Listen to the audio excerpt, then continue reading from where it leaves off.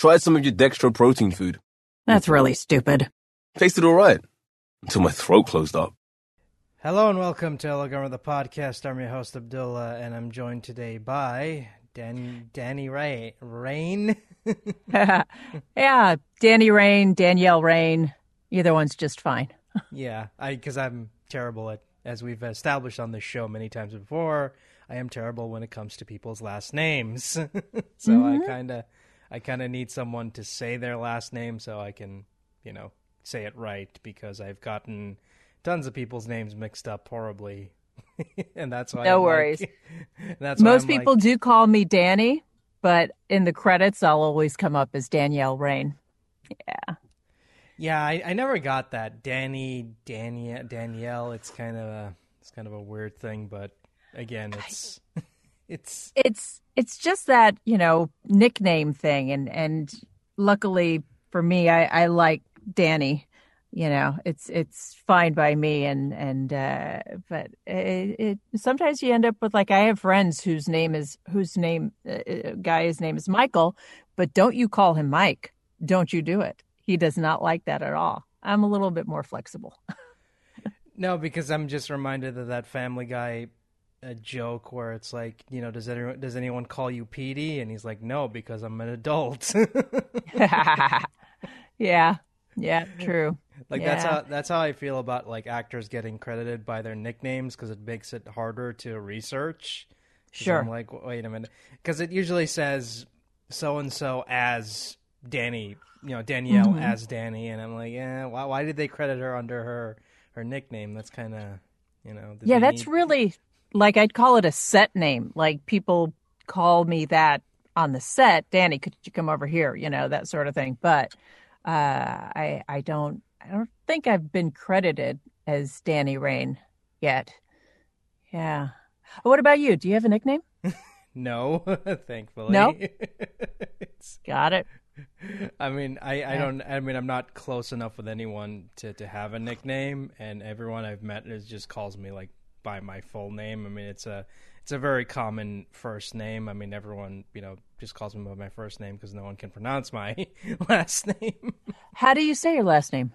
Qutbuddin. Okay, yeah, I got that. Couldn't do that. It would come up, and I'd be like, oh, can we just spell this one out phonetically? Because I will not get it.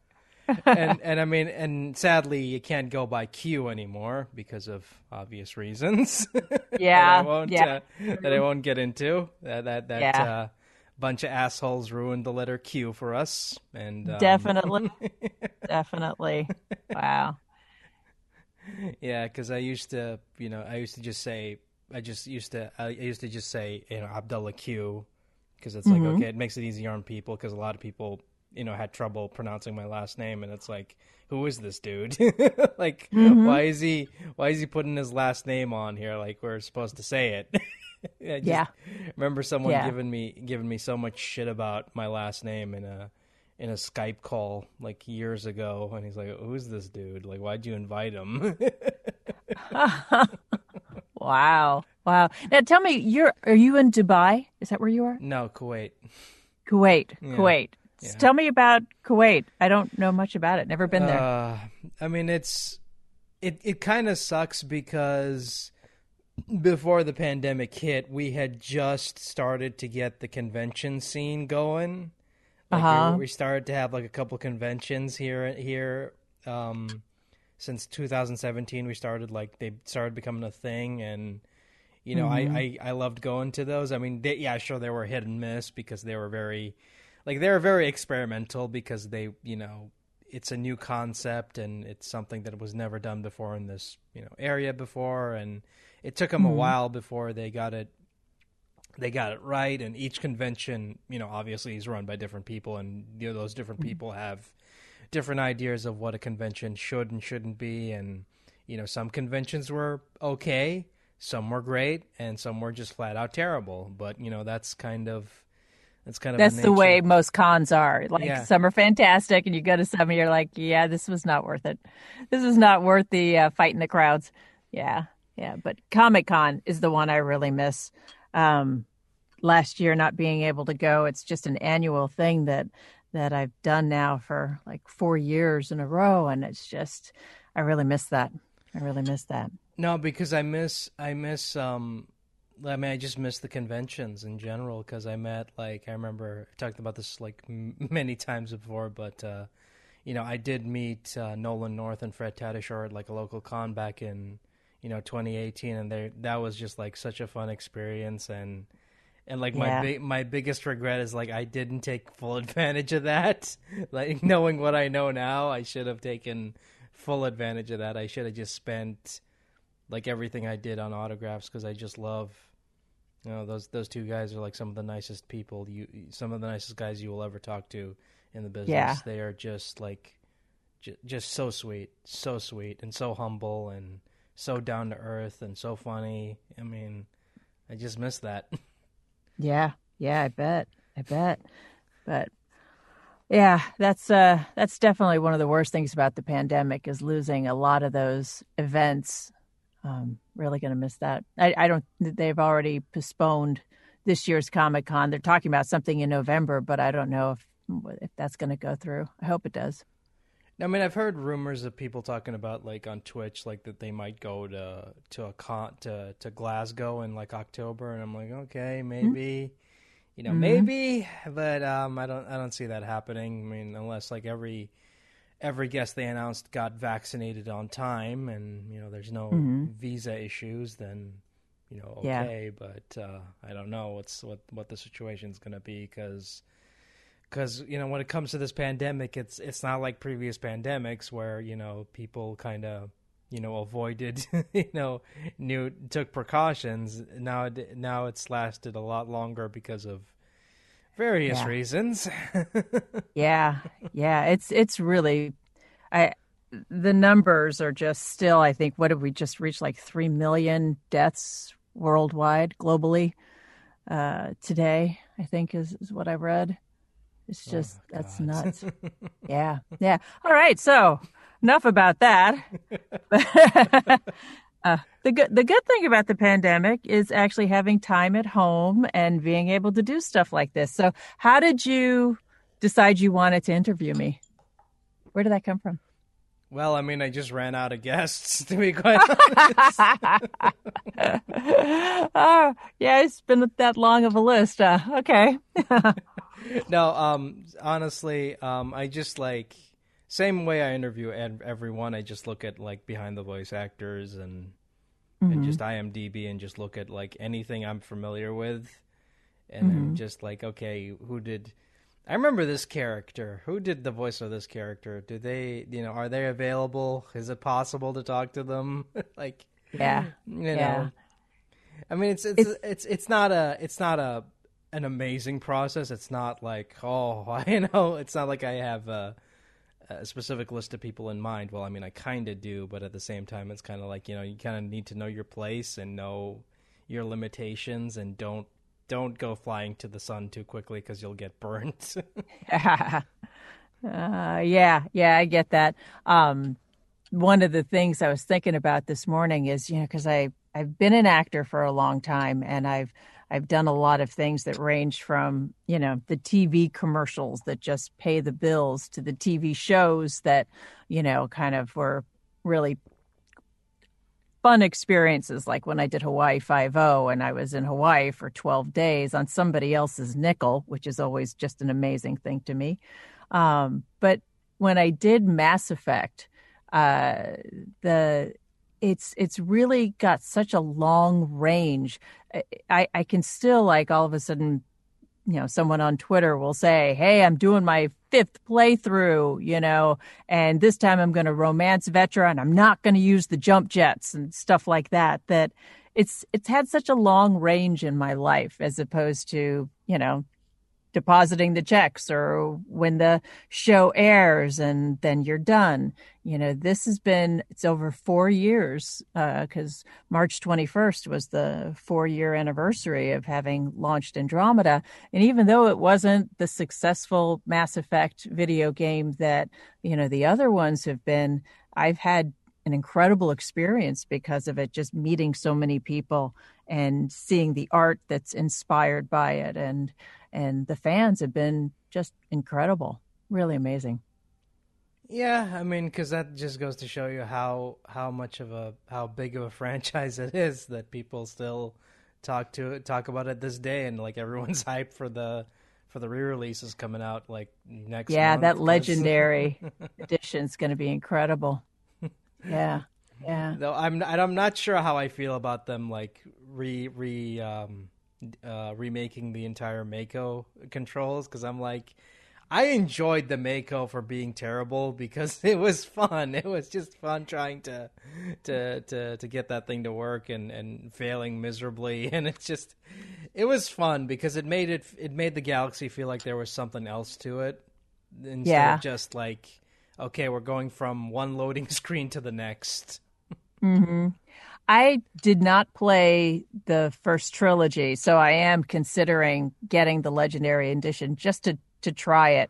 But I jumped right into Andromeda, so I had to learn how to drive the Nomad, which, had its own series of, idiosyncrasies. And just when you're trying to learn a game and you're not a gamer, it's kind of a real experience. But I had a lot of fun with it by the time I got solid on it. I was really enjoying it. But, what do I know? I'm just somebody who was like, might as well buy my own game and see what this is like. No, I mean it's funny because I remember watching a playthrough of someone talking about, he was joking about the people in the chat and on Twitch saying that he was terrible at video games, and he said like, yeah, I'm terrible at video games, but have you actually seen footage of people who have never played a video game in their lives play a video game for the first time? It's kind of amazing, really, because they have no idea what they're doing, and it's kind of like, how do I walk? That's totally true. Totally true. I mean, I'm so lucky that I happen to have a son who's a big gamer, and he was really able to coach me through it and help me, figure it out. And I think my proudest moment was when my son said, "Hey, you're better at these shooting games than Dad is now." That was like my proudest moment as a mother, being told that I was better than my husband at the shooting part.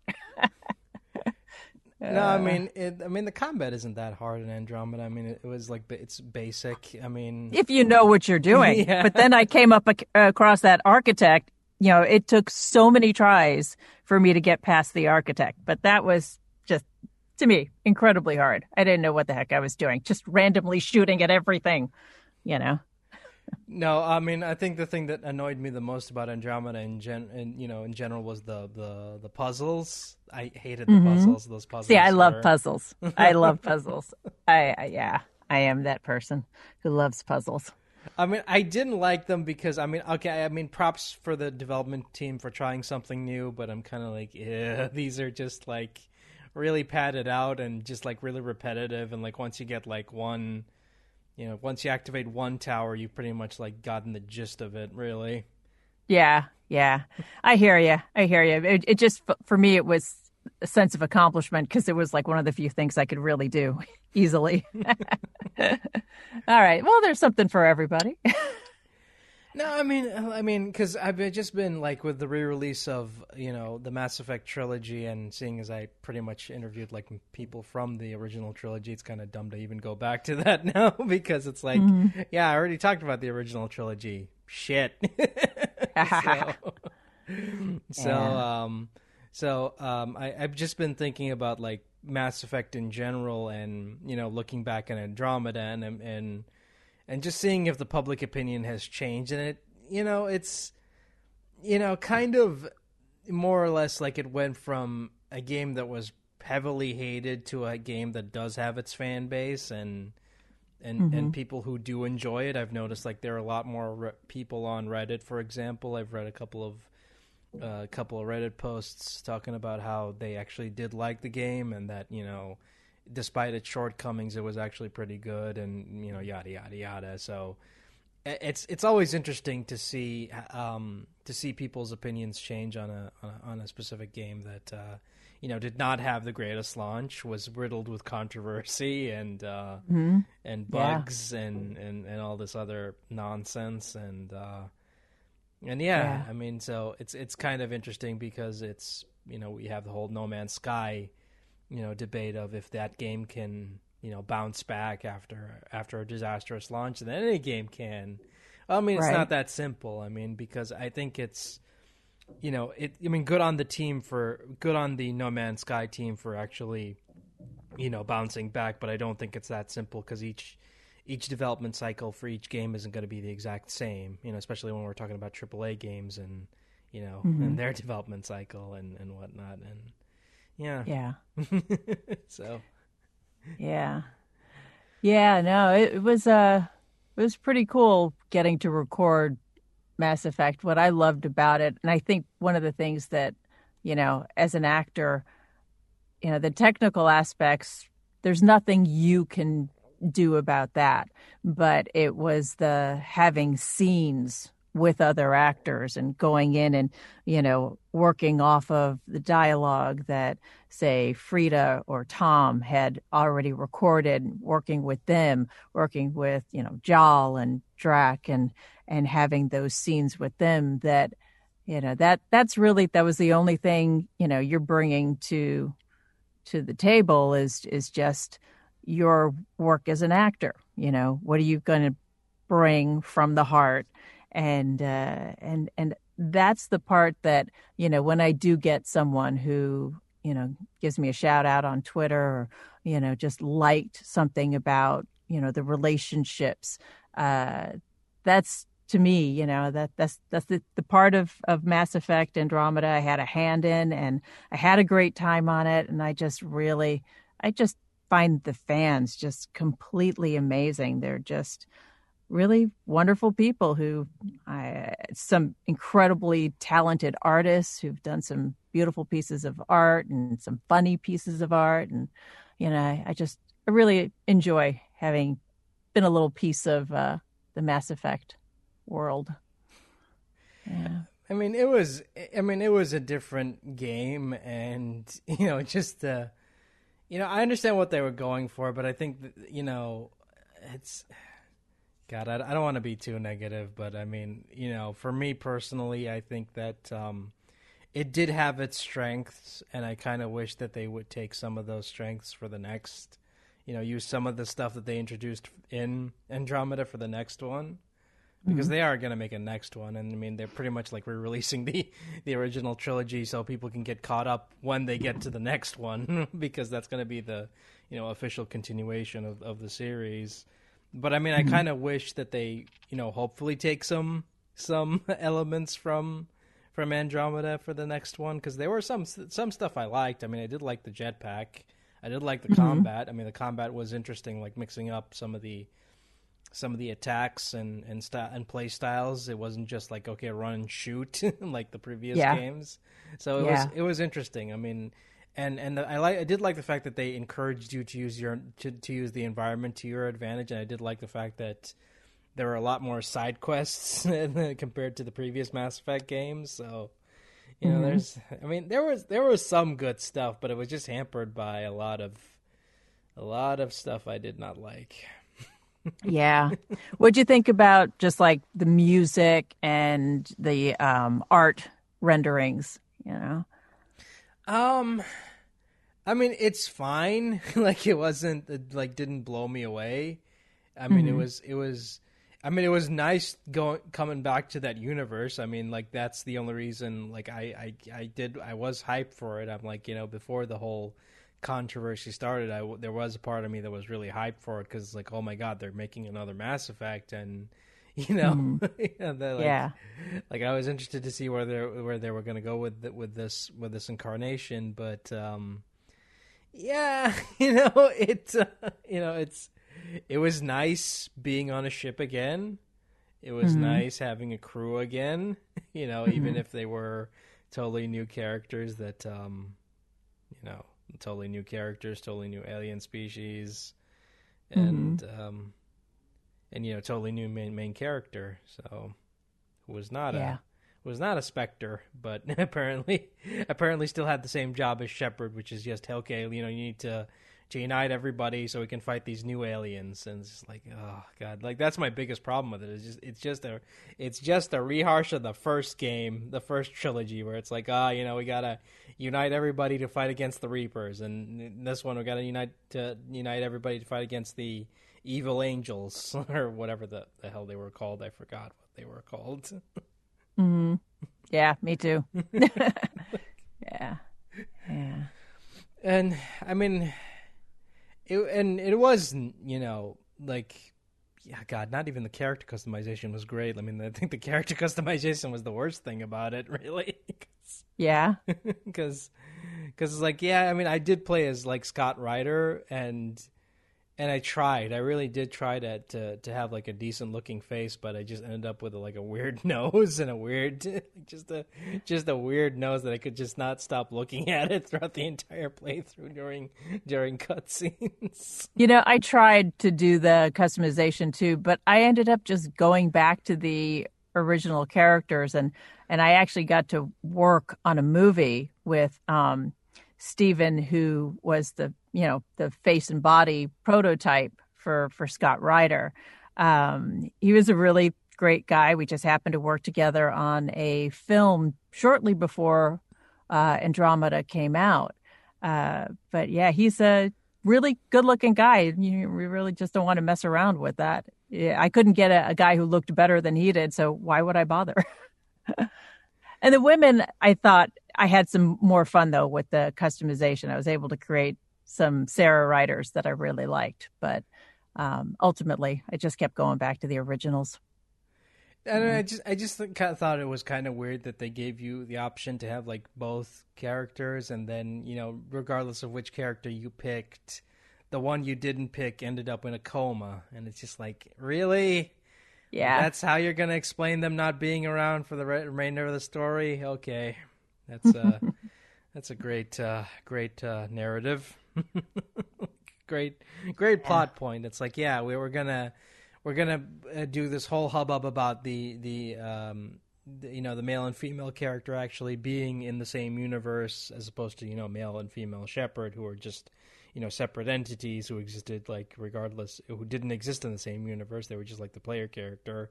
Like, no, we're going to have like the Ryder twins, and we're going to give them all this backstory and history, and Clancy Brown is their father and all this stuff. And what happens for with the character you don't pick? Oh, they end up in a space coma. Because of course, would have been nice if the twin we didn't pick ends up becoming like a crew member, but nope. That would have been interesting. Yeah, that would have been a good option. I can see that. Yeah, would have been more interesting, like than Liam. I did not like Liam. Liam was just a boring character. Yeah, I had some fun with the scenes, where we're trekking across in the Nomad and we're kind of like fighting with each other. I remember I had a good time with that. Yeah. I mean, I think the reason I hated him the most is like, the only way to unlock his loyalty mission was to do like various like side missions first, and then you could unlock his loyalty mission. And I'm like, I don't have the time for this or the patience to do this. And it's for a loyalty mission for a character I do not like. So yeah, no. I remember one of the hardest things to record was that whole thing during his loyalty mission where, like you're hanging from a railing as you're about to be sucked out of, whatever. It was one of the hardest things because, with regular acting, regular scenes, no problem. But, we luckily had such a great Josh Dean was a terrific director we worked with, and Caroline Livingstone. They would give you some really good information. How should this sound? And they would come up with other sources of stuff for you to listen to. But I remember that was really hard for me. It's like, okay, so you're getting all, you're just hanging on for dear life and all this pressure as you're trying to be sucked into space and trying to avoid that. How do you act with all of that? That was one of the challenging scenes for me, was Liam's mission. Yeah. which I have no context for because I did not experience it first. He didn't even bother. Because I'm like, it's Well, like I was great in it. You should just take my word for it, though. So since you didn't do it, I was fine. I figured it out. I'm not so sure about that. I mean, the only loyalty mission I did was I think like the Vetras and the Krogans. I forgot the Krogan's name. Drac. Yeah, Drac. Drac. That was it. Like after that, I'm like, yeah, I've pretty much gotten the gist of most of these loyalty missions because they. Yeah. I I did all of the quests. I did all of those side quests. I don't know why. I was like, I figured it was a great way to learn, just do every aspect of it and kind of understand the scope of how big the game could be if you wanted to play every element of it. That was one of the things. When people say, they've done like 5 playthroughs, I'm trying to figure out the numbers of hours that must have taken to do 5 playthroughs. And, that's kind of impressive. Oh, I've done, I think 8 or 9 playthroughs of Mass Effect 2 alone. So really, yeah, wow. Like I know that game in and out. Like it's the only game I've played. Like the only reason I stopped playing it wasn't because I hated it. It was because like I just said, okay, I don't want to wear it out because I played it like at least like 8 or 9 times now, and I just I don't want to wear it out because that game I played it on Xbox 360 when it first came out, and then I played it on PS3 when it came out. So played it on both consoles, and I can't wait to play it on PS4 when it drops next month because it's one of my favorite games of all time because it's just like it is the definition of like how to do a great sequel. Like it's just really great. It's really amazing, and it's just it's just so great. Excellent. Good. I look forward to that then. I mean, it is the game that that game that made people fall in love with the franchise. Like Mass Effect 1 was a huge hit, but it wasn't like this game that made a lot of people fall in love with this franchise and this universe. I mean, Mass Effect 2, that's where everything came together. That's where oh my god, I could go on and on about all the great stuff about Mass Effect 2, but I mean that would be like 8 hours long, and I'm pretty sure there are a lot of video essays on YouTube that will explain why Mass Effect 2 is a great game. So, yeah, cool. And 3 was meh. Yeah, like 3 was supposed to be the big finale, and it just ended up being like an okay game. Like, ending controversy aside, it was an okay game, and so got it. But yeah, I mean, I'm just like interested to go back to that franchise because it's been so long, and I'm kind of like, I just wonder to myself. I love replaying a lot of old games that came out like 7 or 10 years ago, and seeing like, did they age well? Do they still hold up? And when they do, it just goes to show you how amazing the development was for those games. 'Cause for something to hold up, 9 or 10 years later, it's unheard of. Yeah. I think I will probably really enjoy that Legendary Edition because I do remember one of the first things when I tried to play the original Mass Effect. I got that one. I was looking at it going, I just couldn't get into it. So maybe it wasn't just me just not being a gamer. It just didn't really suck me in right off the bat. So maybe it's Mass Effect 2 that will kind of make me a better gamer. I mean, and it helps that Mass Effect 2 they kind of redid the whole redid the combat and made it more like a shooter and not and not an RPG with shooter elements. People need to understand that the first Mass Effect game is an RPG with shooter elements, and the second game and third game are shooter games with RPG elements. So there's a huge difference there. Okay. All right. Good to know. Like the second and third one feel more like Andromeda. So if you've gotten used to the Andromeda style of playing, of playthroughs, then you'll get the hang of it. They're easy, like they're easy to pick up. They shouldn't be too hard. Like there wasn't anything like too difficult. Although I do gotta say, like you gotta get ready for that suicide mission at the end of 2, because oh my goodness, that. All right, no spoilers. No spoilers. Yeah. Yeah. But again, I think the biggest problem with Mass Effect 2 is like you kind of need to play Mass Effect 1 to really get to really understand, to really get attached to the recurring cast, because one of the biggest selling points is the recurring cast. So if you don't have any emotional attachment to the returning cast members from the first game, then it won't. Then it'll be like, yeah, you don't really have any emotional attachment to these characters, so it's like, why should I be hyped for Garrus's introduction? Like, and that's what I'm looking forward to is Garrus, because that's everything I had to when I first was stepping up to the mic.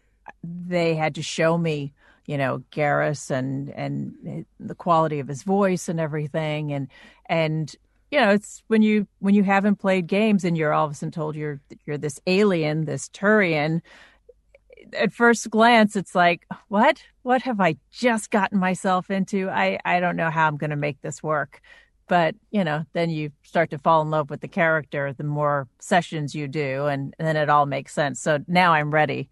I can't wait to meet Garrus. Oh, his character arc is really interesting if you play all 3 games. His character arc is very, very consistent, honestly, and that is kind of rare for video games to have a consistent character arc. But man, I just keep forgetting how great the writing was on those Mass Effect games, because that's God. Yeah. I'm just sad that it comes out like on May, and it's like I kind of wish I would be playing it now, because Lord knows I need a distraction from all the craziness. Yeah, I hear you. Yeah, I was always really Cheryl Chee, who wrote all of Vetra's stuff. She was amazing. When as an actor, there are sometimes you really have to work to make something sound like it came from you. There's scenes that you get that sound like stuff not found in nature. But I never had that with Cheryl Chee's writing. She wrote a very good character for me, and I was really, really lucky, that she was the writer behind it. And was it difficult, like making, going into that booth for the first time and looking at the dialogue and thinking like, okay, how am I going to make this believable for the player and people watching? You know what? As I had to come at it just as just plain old acting. It's always about how do I make this come from my heart, whatever my gut instinct is, and the interesting thing that I had to learn with video games is you don't get any script in advance. You never see, a full page of dialogue. You're fed a line or 2 at a time. Maybe you'll do that scene 2 or 3 times, but it's a cold read. It is a stone cold read. And as an actor, you do have to train to be able to do cold readings, because it is a fact of life that you're going to read a scene for a casting director and they're going to go, we're going to have you read this scene instead. Could you just take this for a few minutes and then come back and read this? So maybe you got 5-10 minutes, to work on a scene, and you have to come in and just give it everything. So all that cold reading skill really helped for the video games, because there was no preparation, there was no reading it, understanding where does this come from, let me get my backstory in here. Nope, no time for that. You get your backstory, you're told who you are, where you come from, what matters to you, and then it is just finding that in yourself and being as organic as possible with the reading that you do just spontaneously. It's and then obviously you can't even like improv anything. It's got to be word for word, but just trying to keep that as just consistently honest as possible. Yeah. It also doesn't help, like, when it comes to video games, everything's done in secrecy. Like, they're very secretive about what type of project you're actually working on. It wasn't until you get into the booth that they tell you what you're actually working on. Exactly. I mean, you were just, you were told you booked a video game and that's it. You agree to do it and you show up, and that's when you're finally told which video game you're working on. So, I mean, there is that tough thing. I'm sure some people would be like, I want to know exactly which video game, I'm working on before I say yes. But in this particular case, I'm really glad I just said, yep, I'll take it. Whatever it is, let's do it, because you do so many auditions and they are frequently under, a code name. If you've read enough or played enough games, or you've seen enough scenes from playthroughs, sometimes you look and go, oh, I know what this is. I know exactly what this is. But other times you're just, okay, well, just let's find that character in me and just, drop it on an MP3 and send it to my agent and see what happens. That happens, that's it. It's the throwing the spaghetti against the wall. Just dropping MP3s and sending them off to my agent. Yeah. Do they still do that? Do they still use MP3s, or is it just WAV files? Oh yeah. Now? No. It's all MP3 files that you record. Whatever system you use. I have Twisted Wave because I'm a Mac person, and I've been using it now.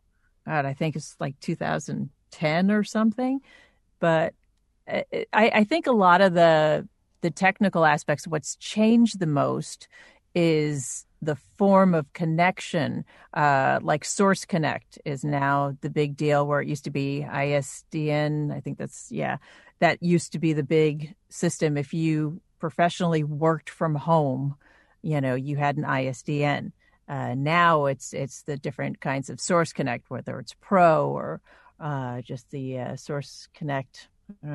Anything but Now. I've heard Now is the one you really shouldn't use. But yeah, that's the technical aspect that most of us had to learn last year during the pandemic. How can I set myself up to record from home? I mean, yeah, I've talked about this many times. I mean, this has been a recurring theme of this podcast because it is like, everyone's recording from home, and I'm just wondering, did you have a home studio set up, or did you just, set one up when, the pandemic hit? No, I had one. Everybody starts out at the smallest level. When I first started auditions, I had this little insulated box that my microphone sat in, and I talked into the little box. And that box grew into my closet, where I had a full setup in the closet. And then we did a little renovation in the house, and we converted a closet that's now, it's a good sized closet. What is it, by 6 foot by maybe 4 foot, but it's now completely insulated. It's soundproof to the point that at least when I'm recording an audition, it's as dead a room as I can possibly do. It's never going to be as good as what you get in a studio, because they've got, equipment that, sure, I could drop all my money on, but I don't like to do that. I've got a pretty basic setup with a Sennheiser shotgun microphone, and it's just to give a good quality audition. I want them to just hear who I am. If this is the voice they want, great. If it's not, they're going to move on to somebody else. And still to this day, when I have booked some stuff, I'll still be asked if I'm willing to come into a SAG-approved studio, which is great, because I'd rather not have to be the engineer. I just want to step up to the mic and just be an actor. And I don't really want to be that technical engineer who then has to do all the work before and after and set it up. I just want to go in and do what I do, which is just, acting. And I know a lot of people who can do the whole shebang, and hats off to them. That's not really not really my thing, you know? I mean, you're not alone. I've talked to a lot of people who say like they want to go back to in studio because it's not the same. Recording from home is a lot harder, especially like if you're doing anime dubbing. Oh my goodness! Oh my gosh! Yeah, Oh, it is hard. It is like really hard, and you have to be in sync with the footage. You cannot right. Go off sync And if there's any lag between your system and their system, you may think you're in sync and you're not, Yeah. So, yeah, no, there's way too many aspects. And then it's also I want a lot of the people that I worked with, couples, families who ran studios. I'd like to be the actor who says, let's do this in a studio because then somebody else is getting work out of this too. I'd like to see more people. I live here in Los Angeles where a lot of people lost their way of life because of the pandemic.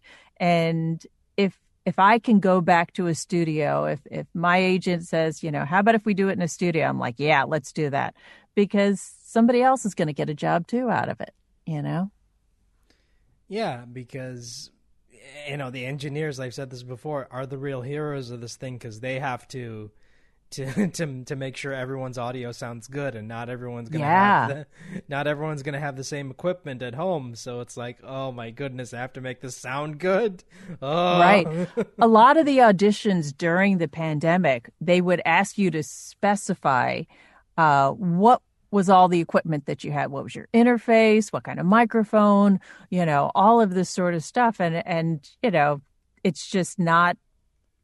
It's going to be so hard if you're not using a large diaphragm and that's what they want. I like the shotgun because it fits it in my room really easily. And that's what I got used to working with in the video games. But, depending on what they want, if you don't have it, it's like, am I wasting my time actually recording this audition and sending it in if this is not the equipment that they want to have across the board? And I've heard some people are sending out the equipment that, if they want it to be consistent, they'll send you the mic and the interface. But then, of course, you got to know how to set it up unless they're going to send somebody to do that for you. But, yeah. I mean, I have heard stories of people even sending out mocap equipment for them to do like the mocap at home. And I'm just like, that's kind of bizarre, but okay. If you found a way to make it, work, then more power to you. I just think that's a bit much. But again, I understand you're on a schedule and you kind of need this done. And people now need content more than ever because everyone's kind of either stuck at home or just waiting on, waiting on their second dose of the vaccine. So, right. Like they kind of. How about you? Have you had a vaccine yet? Oh, I've had the first dose back in like February, and I'm just waiting on the second dose now. So I am officially fully vaccinated today because I had the Johnson & Johnson 2 weeks ago. And then they put it on pause. And obviously only 6 people out of 7 million had the blood clots, but for the most part, I was just thrilled to get it done, get it over with, Oh yeah. I ironically enough, I did talk to someone at a virtual con who got the Johnson & Johnson shot, and I'm like, lucky you. Lucky you. Yeah. They had a terrific system, My Turn, where you just went on a website, you put in your stuff, and they immediately, shot you a text as soon as you could go on and get an appointment. And we did it on, the first day that was available to us, April 3rd. So, yeah, it's nice to know that that's one thing done. Yeah. Oh, you're luckier. Not like me. Not like us, where we have to go register on the official ministry website, and then wait forever for that text to come in, and they're like, okay, here's your, here's the text, here's all the information, just show up. Wow. Yeah. And when we showed up, we it wasn't crowded, which was kind of depressing. When I remember when I took the shot, it was it wasn't that crowded, and I'm just like, oh, I know Huh. why it's not that crowded. Huh. Yeah, we had big. They did it at a college, and they actually had the National Guard there was administering the vaccinations and running the whole thing, and they all looked like they were pretty chill and everything. But as soon as something went wrong, somebody went down a wrong, lane or whatever, or somebody had a reaction to the vaccination, you have never seen people like come to life. They jumped up, they'd run right over to the vehicle where the person was maybe having a reaction to it. But they did it really well, and they got a lot of people done that first weekend here in Los Angeles. Yeah, I don't know that it was impressive to me how well they ran that. I don't know if everything has been run perfectly here in California. In fact, a lot hasn't, but they did that good. They did that really well. I mean, Yeah. I honestly, jokes aside, I think, the fact that I'm seeing a lot more people, getting vaccinated shows me that, okay, we're slowly getting this done. I mean, slowly but surely. We're at that point, the light at the end of the tunnel. We're almost there, Yeah. but, we just gotta, just hope that we don't do anything stupid and end up ruining everything for everyone. Yeah. One of the things I like the best, I think, the Hollywood, the film and TV industry has really done an amazing job of like COVID compliance officers who just are so good at their jobs. And you go in and you're tested, every day that you're going to be there without a mask on. They give you a rapid test to make sure that you're definitely negative. They've done a lot of really good things here in Los Angeles in terms of the business to try to keep it going. You do get people who, don't want to wear a mask, and they go to a party on the weekend and they come back on Monday and all of a sudden they're positive, and it can shut down a production. But it's, for the most part, I've been really impressed with what they're doing in the TV and film industry. I mean, I remember reading something about a show that was filmed in the UK, and that the fact that they built an entire set that was basically like COVID, like COVID Yeah. compliant was just amazing. Because I'm like, holy crap, you guys put the work in to make sure those actors were safe when they came in to record, when they came in to shoot their scenes. Because it's like, wow, Yeah. Yeah, they do a great job of that. Some productions have made their own bubbles where they've rented an entire hotel, and everybody who's working on it, cast, crew, everybody lives in that hotel, and that's part of your bubble the entire time. If it's a 3-week film shoot or a 4-week film shoot, that's where you're going to be for those 4 weeks. And I have a friend who says goodbye to his wife, and because he's a DP, and he says goodbye, and he's gone for a month, and he's just up the road in Sylmar or something, but he's going to say goodbye because he's not going to be able to see her.